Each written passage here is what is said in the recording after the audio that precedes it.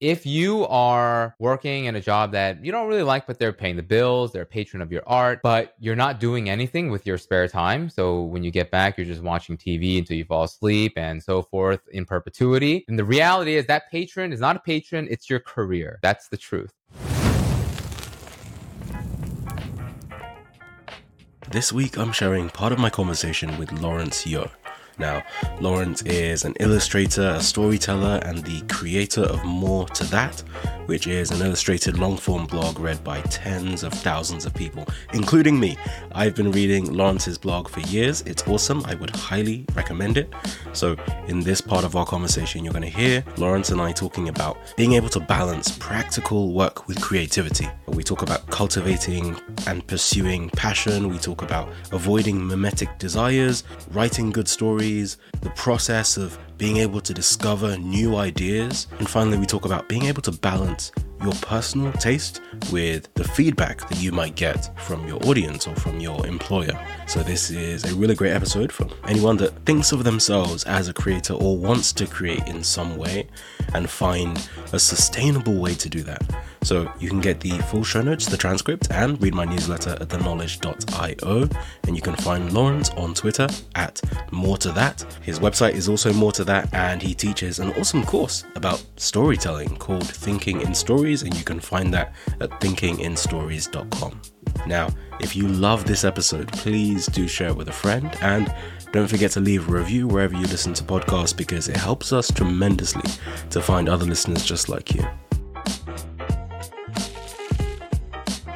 We were talking about, first of all, the idea that I'm very tired at the moment, and I'd been tired this whole week. I was trying to figure out why I was tired, and I was looking at my sleep tracker and checking all my sleep data, not because I do that maniacally, but just because I have it. And that's the reason I have the thing, because I don't have to think about it day to day. And if there's ever something up, then I can look and I can see, hey, what's happened? What was I doing? Like, if I end up feeling tired, usually day to day, I don't always feel tired, but then I can go back and see, okay, what happened? And so I've gone and looked and I've realized, okay, yeah, I only slept for about 3 hours or so on Sunday. And I never really realized half the time I go to bed. And so I was just unpacking this idea that part of the reason my sleep hasn't been great is because I've been doing a lot of work, a mixture of work for myself on things for the knowledge, so the podcast, the newsletter, but then also I still do a lot of work working with startups, so either like coaching and working with founders and CEOs, or just doing facilitations. And so I had a full day facilitation on Monday, and I also happened to work on an ebook over the weekend completely spontaneously, and there was just a bunch of stuff that just popped up. And so why am I doing so much work? Why am I doing all of that? And there's two core reasons. One is because it's something that I'm passionate about. It's something I care about and I actually love to do. But then secondly, I also have to pay the bills. And so there's this tension between those two things sometimes. Sometimes they coordinate and it's fun and you can do something you love and you can do something you enjoy and it gets to pay the bills. And some months are exactly like that. And then some months are, okay, I need to do some extra stuff to pay all the bills. And so I have to make it work. So I wanted to get your thoughts on how you feel about that balance or that tension sometimes between doing work simply because you love it and simply because this is your passion or your creativity, or even if it's your corporate work, and then doing things that are, okay, I'm doing this so I can get paid and I'm doing this to pay the bills. Yeah, that's a great question. And this is the age-old conundrum between creativity and practicality, and how exactly you balance the two. Because I think with creativity, you are following your own innate interests. You're following your inner compass, as I like to call it. And the reality is that there is no immediate reason for society to value that, right? To value kind of our own intrinsic interests and our motivations. So what you're trying to do is kind of find ways to express that value to others. And if it's hard to do that in the creative realm, or in the endeavor that you're talking about, where you're passionate about, then you find it in ways where the path is more clear. And this usually comes in the form of traditional employment or what have you, where a salary is kind of guaranteed even before you start your job. Very different from if you're just pursuing your own creative interests. So the way I like to view it is the domains don't have to be so separate. I think especially if you are starting out with a creative endeavor, is that you can actually marry the two. And the way I like to view it is through a lens I call being a practical creator. And that essentially means that you are going to understand that making money and all this stuff from your creative endeavor is something that takes a lot of time and also takes a degree of just figuring things out and experimentation. And the freedom that you require for that phase can be purchased almost, or you can get that from your place of employment or whatever acts as the more practical realm in your life. So the way I like to view that is that your job or what have you is a patron for your art. So in the same way that Leonardo da Vinci and Michelangelo had all these patrons, right, in the form of the Medici family and so forth, that could be said, that's also the same case for your job, right? Now, this is a reframing thing because if you could view them as patrons for your art, that means that you become much more tolerant. You're not just there every day thinking, I want to get this thing done. I hate this place so I could do my art. No, you actually are like, no, I know what exactly they're doing here and what I'm doing here. And I want to do the best I can here because I want to ensure that this patronage is possible. And you kind of have a sense of gratitude for that instead of hatred almost, right? Now, but the dynamic here is that you're essentially building up a nest egg or some trove of money that you can convert into freedom. I think that is also important because not only are you doing that, you also have to align your day-to-day actions to serve that objective and to serve that aim. So if you are working in a job that you don't really like, but they're paying the bills, they're a patron of your art, but you're not doing anything with your spare time. So when you get back, you're just watching TV until you fall asleep and so forth in perpetuity. And the reality is that patron is not a patron, it's your career. That's the truth. So in order to circumvent that, what you need to do is to spend an hour or two each day on your creative work, right? Because that's what the patron is funding you for. That's what it's for. But you have to put in that action in order for that mindset to materialize. So you have to ensure that those things are there. And after a certain point, you can then make the decision to either make a leap where you go into something full time and you could say goodbye to your patron. You served me well in this phase of life. And now I either have enough where I can go to the next phase, or I see a promising trajectory happening in my creative endeavor where even though the money I'm making is not how much I would like saved up, but I feel like this is a good time for me to optimize for my attention being directed to the endeavor itself. Then that's a time you could say bye as well. But keeping that all in perspective, you want to kind of understand the dynamics between practicality and creativity, and that it's, there is a hard limit of money involved here that you have to factor in. And to do that well, you have to consider the balance between those two domains. Yeah, that makes a lot of sense. And I love the analogy. And I think this model of thinking of your job as your patron is incredibly strong, particularly because you hear it all the time. I hear a lot of people ask, should I quit my job and go all in on this thing? First of all, sometimes they've barely even got started doing this new thing that they're passionate about, and they're already thinking about quitting their job and all of that.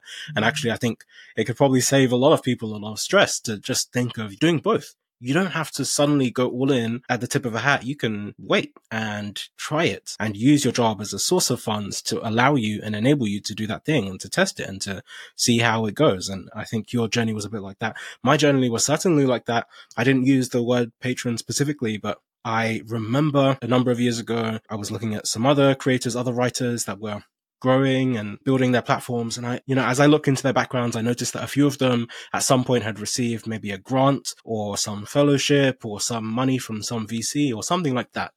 And I was like, oh, it would be so great if I could just get, 20K or 100K that falls into my lap that I could use, and it will allow me to do this work. And I think that was definitely the switch that needed to flip, where one day I just realized, oh, well, I mean, I have a job, and actually, technically, what if I just gave myself that 20K? Obviously, it's not all going to drop into my lap at once. It's going to be amortized over a number of months. But I think the other thing that enabled me to do is also to start thinking of my work in a more professional sense. Because if I had been given 20K to invest and I was going to be getting a proportion of that monthly for however many months, how would I invest it? How would I use that money? What would I do? And so being able to think about that was also quite freeing in that sense as well, because it allowed me to start thinking, okay, if I wasn't just doing this as a tinkering thing on the weekends and in the early mornings or the late evenings, if I was taking this seriously, how would I approach this work that I was doing? And I think you mentioned before about when you were doing music, there's an interesting sensation of, okay, before you go full time doing the thing, you imagine, oh, I'm managing to do all of this and I only have 8 hours. If I had 40 hours a week to do this thing, how much more could I do? How amazing could it be? And obviously there's that gap between what you think you know and what you actually know, because suddenly it can turn out that when you do have all that freedom and you do have all that time, maybe you don't love it so much. But I'm also interested in, there's another side of it. Okay, going back to my situation, for example, I remember when leaving my job was still just a twinkle in the back of my eye. And I'd been toying with the idea, but I hadn't actually decided to make the leap. And funnily enough, at the time, I was teaching a course on career development and career stuff. And I remember as I was teaching some of this stuff to the students on that course, I was also thinking about it for myself in terms of, whether or not I would stay at my job. And there was also a moment where it clicked that there is inherent asymmetry at that point, for me at least, in leaving my job. Because staying in the job was a linear outcome, and I know how much I'm going to get paid every month, and I know exactly how things are going to be month after month after month. Every month is pretty much the same. You might have a step up every year or every few years, but apart from that, it's a linear track. Whereas there is some potential asymmetry in going out for yourself and doing your own thing, where actually you could have an exponential outcome and things could go far more upwards than they would if you just stayed on a linear track. However, when you have asymmetry, you also have variance. So not only can it go wildly up and it could be double what the linear outcome would be for 1 month, it could also be the same in reverse, and it could also be down 1 month. And so it can go up and down. You get this tremendous variance. So I'm interested for you, as you were thinking of making this decision twice to leave finance, how you thought about the impact of that potential variance where you're trading up a sure thing of, okay, I know this is stable. I know my Patreon is always going to be there every single month. For, okay, some months I might be able to support myself, but some months my personal Patreon may not be there and I have to figure things out. So how do you think about the tension that creates? Yeah, there is an inherent asymmetry just in the two. I think one way I like to view it is that for any kind of gainful employment, sometimes you could put in just 50% of the effort and get paid 100% of your expectations. Whereas with your own endeavor, you put in 150% effort and then get paid, 50% or way less than your expectations. But then at the same time, the other side is true where you're right, like you could get paid a lot more and they could scale over time. And I think that's the promise of that is why we have entrepreneurship and all that stuff too. I think in my case, leaving a job to do what I feel like is more aligned with my inner compass. Yeah, like the money element was just as a mechanism for downside protection. And basically it wasn't like I went into doing more than that, for example, or even to do music because of the promise that I would get paid so much more or the goal that I would. To me, it was all just about, I just feel like this is where I am directionally aligned with my values and my interests, my curiosities. And it almost seemed kind of ridiculous at a certain point that I'm not spending more time doing that. And I think what happens with that framing is that you understand money is important still, but you also diminish how much of it exactly you need in your day-to-day life. So I have this concept I like to call the fulfillment surplus, where when you are doing something that you find inherently fulfilling, you usually start off making a lot less, if not just zero. But then the gap, so what is fulfilled, right, between what you once had and you have now is kind of the fulfillment surplus. Like that kind of makes up for it up to a certain extent, right? So you have to make a certain amount for that fulfillment surplus to kick in. Because if you are constantly worried about money, then you will not find as much fulfillment in what you once thought was so fulfilling. So there are certain base needs that need to be hit, but they don't need to be as high as it was in the past. And interesting things start happening when you kind of start to make money or so forth, doing what you love and so forth, where then you kind of get into the comparison game, and that's a whole nother conversation. What I've found for me and what money ultimately was for me was just the ability to convert it into what I call freedom in attention for my creative endeavors. So with music, so that was my first leap. When I left my finance to do music, that was more so just me feeling like, well, I just want a bunch of time to make music. Like it felt very clear to me that that's what I wanted. I wanted 40 hours a week to make music. And what I didn't consider though was that when I actually had those 40 hours a week to make music, I didn't want to do it that much after all. So that's the other thing to consider is what you think you want has to be tested, right? We think we all want certain things, but a lot of that time is either conditioning or what you've seen other people do, and you haven't tested it in the arena of your own life. And that is ultimately what bridges the gap between knowledge and understanding. So in my case, I didn't bridge that gap well enough until I was actually in it. And I was like, okay, wow, well, now I have to make beats for 40. It was like, I have to do this. And I feel bad if I'm not doing it. And then at the same time, I found myself being more directionally misaligned with music and, like the kind of circles I was running in and like what I felt like I had to do to make it a career and chase and chase and chase. And it was clear to me at that point that this wasn't for me. Now, I will always love music, but I didn't want to be a musician professionally. So went back into finance, kind of recalibrated because I knew that that could be my patron again. So what I was basically doing there is I understood that there's other things that I'm trying to look for and other avenues of exploration, but my patron was going to be there to kind of help support me with that. And whatever I do next, I want to feel like I understand what I'm getting into instead of just knowing that this is the desire that I have. And that was another approach I took with More to That. Hey, we'll get back to the episode in just one moment, but I wanted to tell you very quickly about my newsletter. I started sharing everything I was learning online and a few thousand people came along for the ride. I send 3 regular emails. Brainwave fortnightly on a Tuesday, which is about the intersection between technology, philosophy, and psychology. Then every week on a Thursday, I send Revelations, and that's about creativity and productivity. And then finally, every other weekend, I send Wayfinder, and that's about decision making. So people in the audience actually send me really tough problems that they're working through, and I help to deconstruct them using mental models and decision-making frameworks. So if you'd like to subscribe, you can join me and over 20,000 incredibly driven people at theknowledge.io. Okay, back to the episode. Okay, sure. That makes a lot of sense. Does the compass always feel clear? You mentioned this idea of the inner compass, and actually some of what you were just saying now reminds me of this concept of mimesis. Luke Burgess has a great book called Wanting, where he talks about mimesis based on René Girard, and just this idea that sometimes we base our desires when we see them modeled on others. And so there are some things that we can think of as passions or as desires or things we want to pursue, but they are based on the things that we see modeled. And just like you were explaining about how when you're trying to get into music, you can very quickly find yourself, you're doing the things that other people are doing. And there is this actual misalignment internally that you then realize where, hey, I'm doing this because this is how apparently these things are done. But actually that doesn't really align super well with me. And I think even that internal clarity that you had there, a lot of people don't necessarily have that when sometimes, for example, there is a new hot thing. And it could be NFTs or it could be AI or it could be, whatever it is, getting into finance, getting into, I think it's drop shipping or, whatever the thing is that can shape people's careers at the same time, right? Even me being in law, you being in finance previously, that can be something that when you're around university age and you're thinking, what should I do? That's something you can see very clearly modeled. Oh, hey, when you just follow this path, you just take this job, you do this, you do that. And that's exactly what it is. And even for me, it was only until I think I'd been at my main firm for about 5 years or so. And then I looked ahead of me and I was just like, is that actually what I want? Like when I came into this firm, that's exactly what I thought that I wanted. And the more time I've spent here and I look ahead, I realize that's not actually what I want.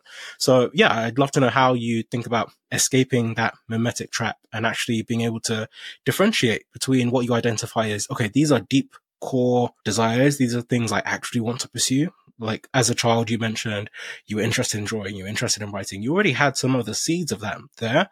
And similarly, okay, you enjoy doing music, but then what happens when your initial interest in music then becomes a mimetic thing where, okay, it started off as this is my own intrinsic interest, and now it's becoming me doing the things that other people are doing because this is what I'm seeing modeled.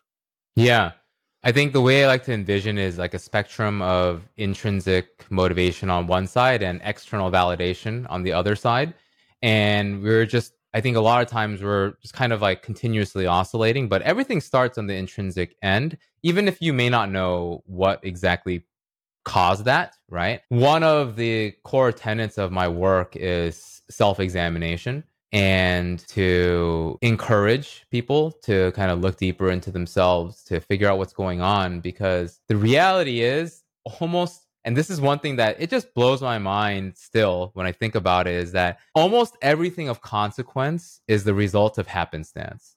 So your parents, the culture you were raised in, your genes, and the things that you're innately curious about, you didn't have any say over that. It just kind of happened, right?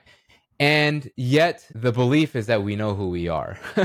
And I think that nothing is further than the truth, right? Like if you haven't done the work to really examine yourself, we just follow whatever inroads have already been built. We just follow the path of our conditioning and so forth. And I think one of the beautiful virtues about creativity is that it really gives you space to figure out who you are through just expression. And I think we're all trying to find our mediums of expression. I think that's the thing too, is like people say that, oh, I'm not creative. And what they're really saying is, I don't know what my medium is to express myself. Because we all express ourselves in some format, whether it's through text messages or just through speaking with others. And, you know, it's all about what medium do you want to choose where you feel like if you adopt that medium, you're a creative person, right?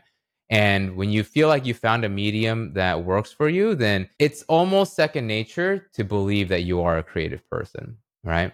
And I think where you can start to go astray with that is when you start thinking about, okay, well, now how do I provide value to others, right? Like with what I'm doing, because there is a point in someone's creative life where it's like, okay, well, yeah, this is great. My curiosity is here, but I have to sustain myself. I have to find a way where I can make this practical. And I think here, though, is the balance is that you want to be open to people's advice and what people have done, but discount it according to your values. And what I mean by that is that the beauty of knowledge and the fact that people before you have done something is that you can learn from them, right? Is that there's so many different people that have done all these different things, and the internet is a gold mine to understand what exactly the paths were. But because everyone is different and everyone has different perceptions and just different everything, you can't just take advice wholesale, or else you will feel like a shell of yourself. There will be a moment where you feel misaligned, and there will be that tension within you where you're just like, wait, why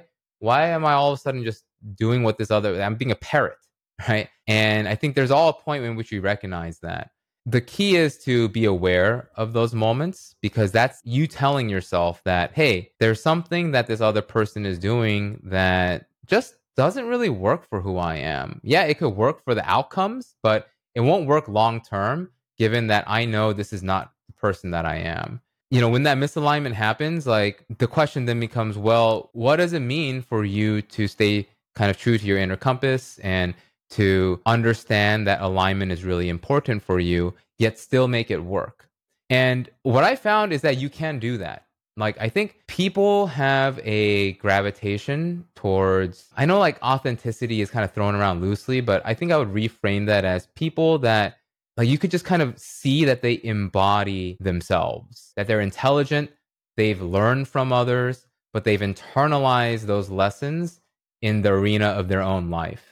And when people do that, you feel this natural gravitation towards those people. And what I believe is that people that have strong inner compasses attract those that also have strong inner compasses. And then those people will also teach other people how to kind of calibrate their intuition and so forth. But it's definitely a process. It's not something that just happens. And I think what's been beautiful is just like writing has just helped me so much with that process, more so than music ever did. I think music is a great vehicle to express your emotion and your mood and so forth, especially with the way I was doing it, because I wasn't singing, I was making beats.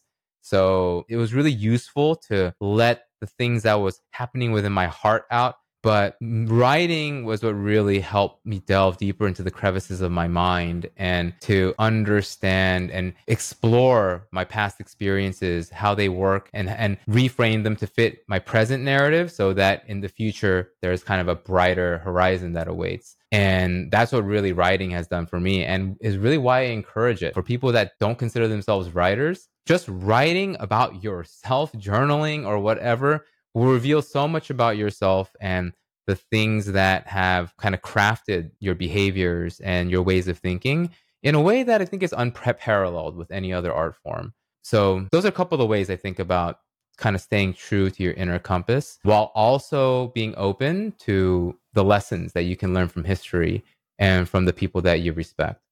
Yeah, you shared so many great things. I think just to touch on the very last thing, and then I'll go back to something else you mentioned, just the thing about writing. I would echo everything that you said. I think it's tremendously important for people to try because there's a few reasons. One, I think in the process of writing, people say a lot, writing leads to clear thinking. The clearer that you want to be able to think, that's the clearer you're going to need to be able to write, and vice versa. So if you can write clearly, you can think clearly, and the other way around as well. But also, again, this may actually just be a lesson I was thinking about today, is how sometimes writing authentically, just from your heart, can be so much better than trying to write well. And just like what you were saying, there's a lot of people that may start from the position where they think, oh, I'm not that great a writer and I can't necessarily write well. And I found a post today. So I've got a newsletter going out tomorrow. And I don't always write for each newsletter. I just write all the time. And so every time I need to write a newsletter that has to go out, then I just go I just go find some old notes or something that I've written before. And so I was going back through all these notes, trying to find something that was pretty much almost done so that I could just polish it up and send it out. And I found this post from, I think, last summer, and it was so good. And I could just tell just from reading it. Well, I say it's so good. I mean, this is my personal thought. But when I say so good, I mean just so strong. There was a strength to it. There was an authenticity. And I remember writing it. And it's because I was just walking across this bridge and I started with a core nugget of a thought and I just wrote stuff. And I think it was on my phone, just as I was walking, I was just writing my actual thoughts. And it wasn't something that I sat down and I thought about and I tried to polish and I tried to sound smart and I tried to sound, erudite and I tried to bring in all these quotes or super interesting stuff. It was just very frank. And I think there is an incredible power to that. And so even if you're not aiming to write some big blog or have a platform, this act of writing either for yourself or for others that starts with this sense of introspection and you just speaking the things that you feel and the things that you feel strongly about. Because I think that's also important in writing as well. It's this combination of taste and judgment and conviction. And when you can write with that sense of conviction and build a story around it, that makes writing resonate really well, at least in my experience. Yeah. And I think I would add to that, because you touched on some interesting threads there, that not all writing is storytelling, right? So I think there's a difference here. And you could even see that with the way that I publish. So on my site, I have an area called Reflections. And then I have my archive of stories. My reflections are more so kind of what you were referring to, where I just write whatever I feel like writing about. So a lot of time I'll just set a timer for 2 hours or something.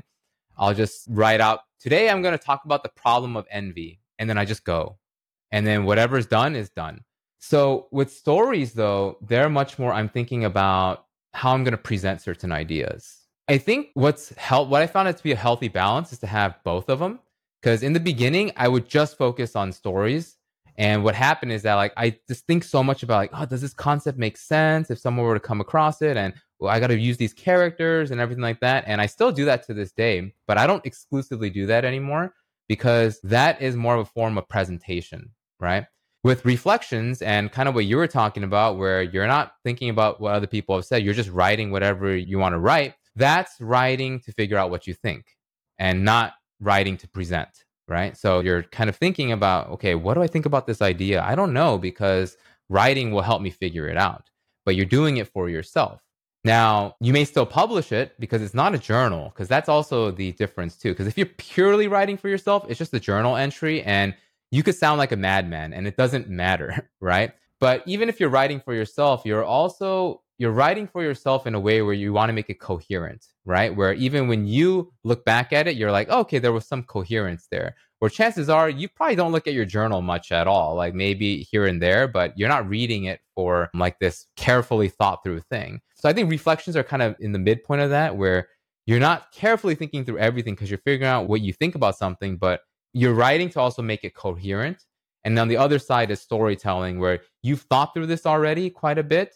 And now you're thinking about all right, how do I frame the idea so people care about the problem that I'm talking about. And that's another avenue of kind of creativity and writing. But not, like I said, not all writing is storytelling. You kind of want to oscillate between all the domains. Like writing has different functions. I think to have a healthy writing practice, you want to kind of dive into the different functions and not just stay in one area for too long. Otherwise, it could start feeling like a little bit of a drab.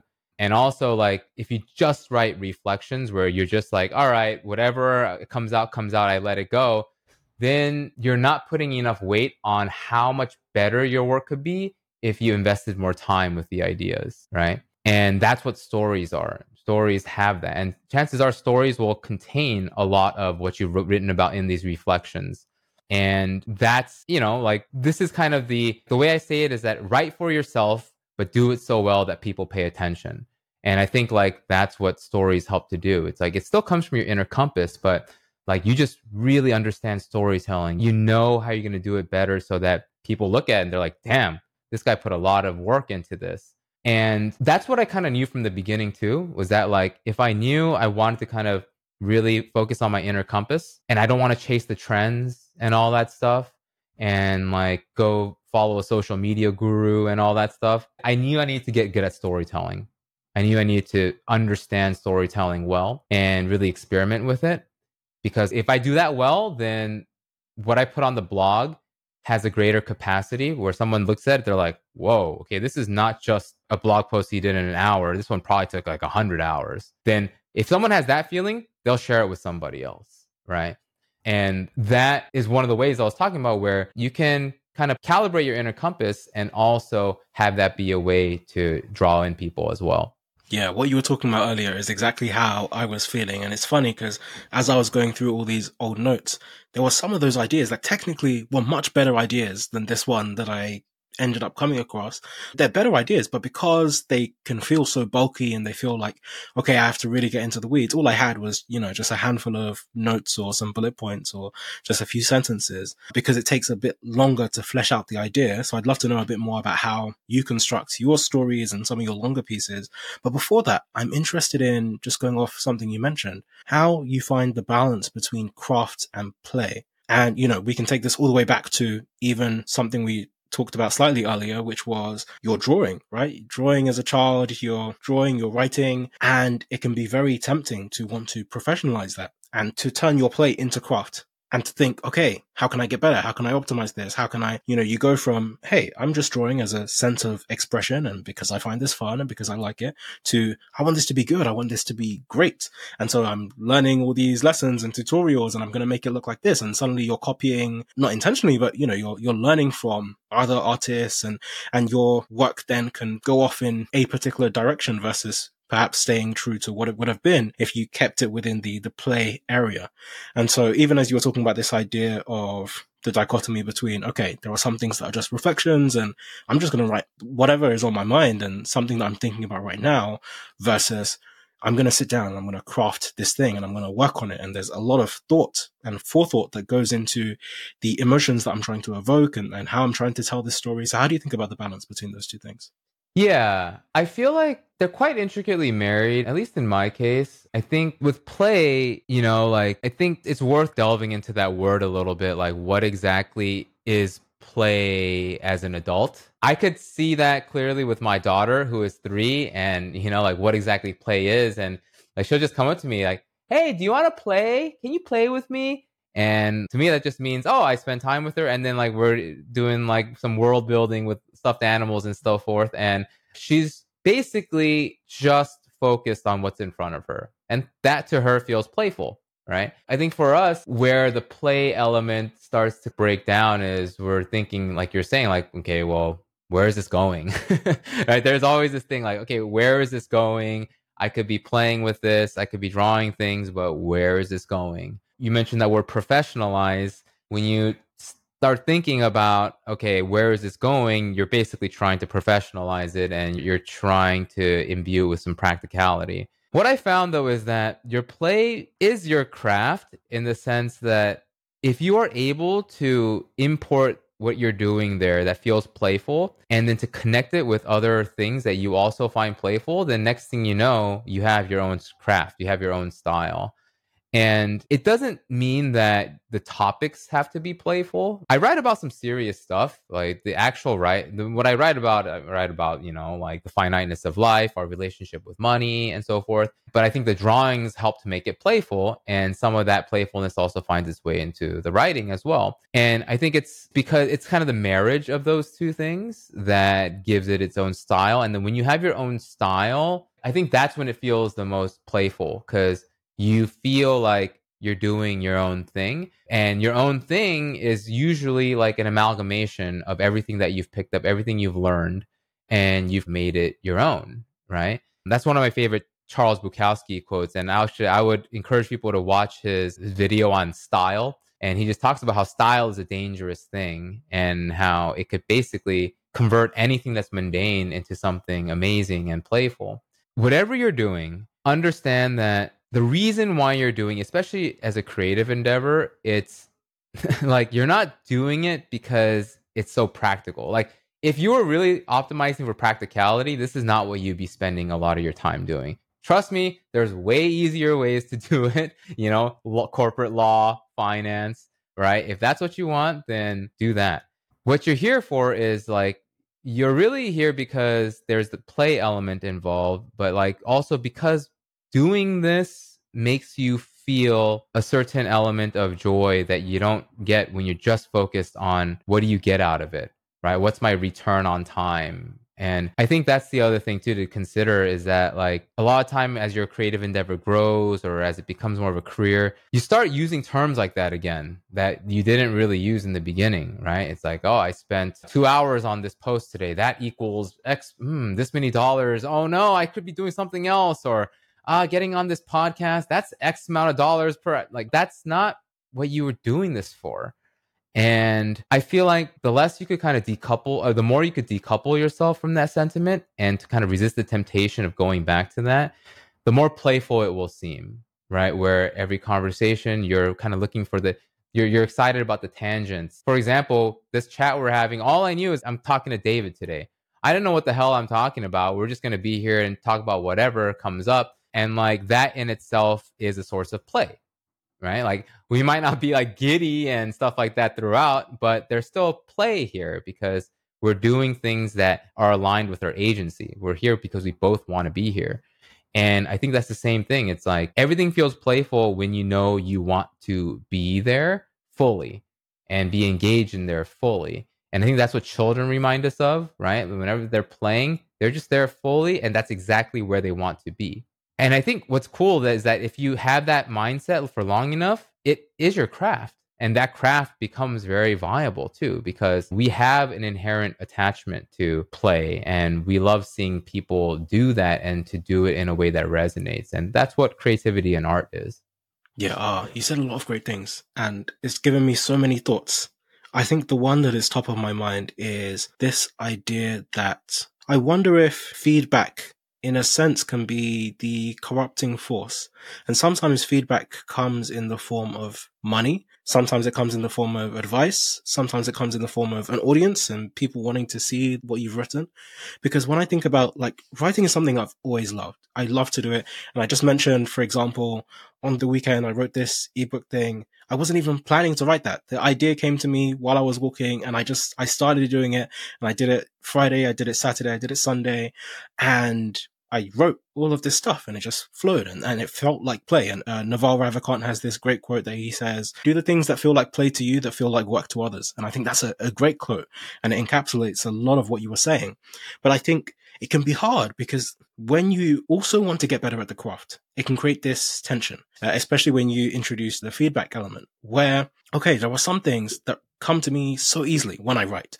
And there are some ideas that I have and it's just so easy to write about it because everything just flows and it just makes sense. And you can one shot the entire post and boom, it's there. It's good. Like it feels like it resonates deeply. But then sometimes you have a good idea, but then because you're anticipating the feedback, you're anticipating, oh, I want this to be good. I want this to feel worthwhile. You're now anticipating the external audience that might be receiving this thing. Then I have to think about this more. Okay, I can't finish this post now. I'm going to need some extra analogies. I need to maybe in your case do some extra drawings, or I need a different way to visualize this piece, or I need a different way to work on this, or, that can kind of become a creative blocker in a sense, where it just adds some extra friction to things coming out smoothly. Whereas if I was just writing that piece for myself, maybe it wouldn't end up being a long post. Maybe I'd take it in a slightly different direction. Maybe it would never actually be as technically good as it could end up being. But I could do it now. But then maybe there's nothing wrong with something taking a long time to do. You know, you think of Leonardo da Vinci, you think of the Mona Lisa is technically unfinished, right? And we think of it as one of the one of the greatest pieces of art. There's loads of pieces of art like that technically, or at least we think of as great, but to the artist, they thought, oh, this is never finished. This is not done. This is not craft. It's not good yet. And yeah, so I think that's also this interesting tension as well, where when we think of what we want to present in the end, there's this measure of goodness, and the quality is different from what we think of when we're just doing something for ourselves and we're just playing and we're just having fun and doing something that comes naturally. And some of it maybe also links to what you were mentioning before with trying different mediums. Like at one point you were making music, you've done the drawing, you've done the writing, and some different things resonate in different ways. And I'm sure there are some musicians that maybe they are composers, and how it feels to them to compose a really amazing piece that you hear and maybe evokes some feelings is exactly the way that you feel when you're writing. But it might not be vice versa. Like you might not feel exactly like that when you're making beats versus when someone else is writing. Yeah.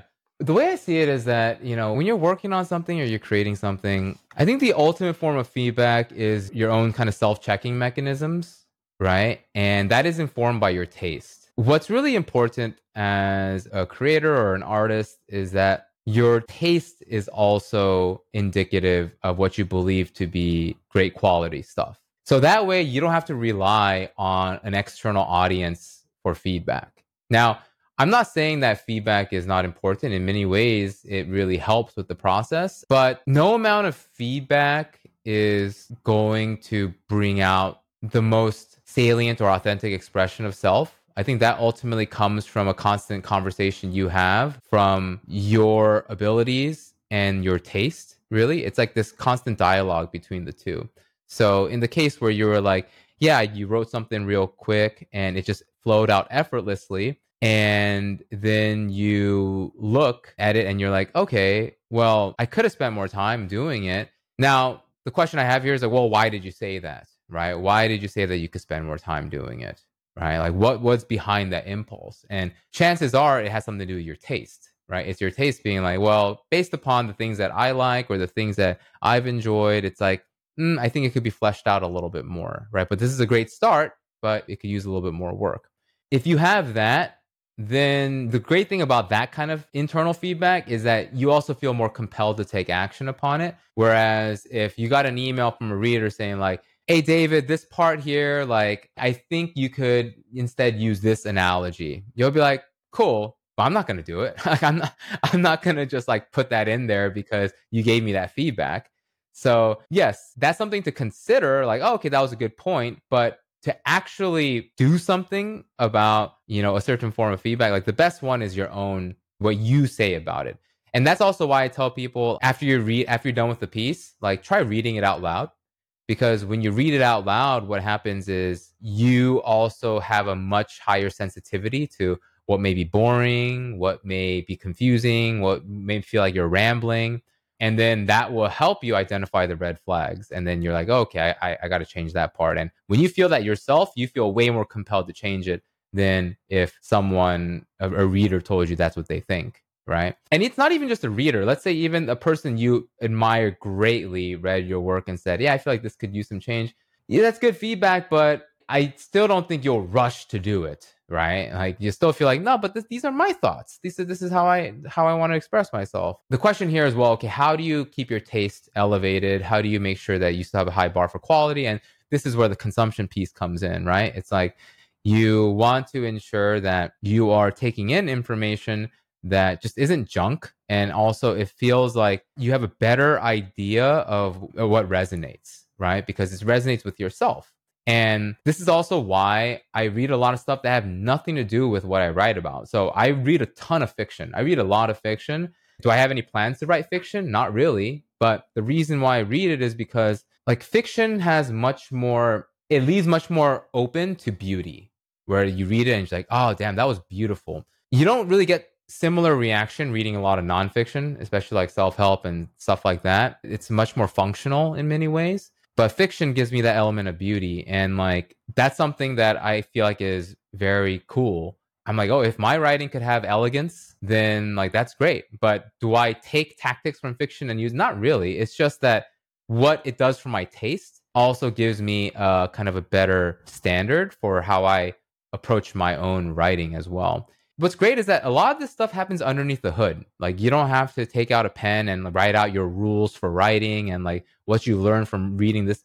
It just kind of happens underneath the hood, and then it finds its way through the act of writing or the act of expression, whatever it may be. It'll find its way there. And that's why consumption and creativity are so closely interrelated, and they feed off of one another. But if you have that feedback loop tight, where you're kind of refining your taste and then you're continuing to put stuff out into the world and you're kind of cycling through that, then you don't really even think so much about what people will think about your work.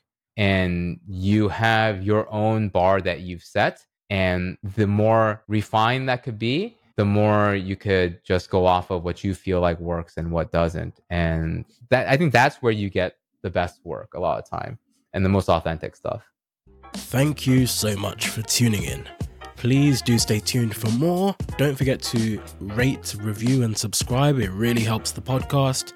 And follow me on Twitter. Feel free to shoot me any thoughts. See you next time.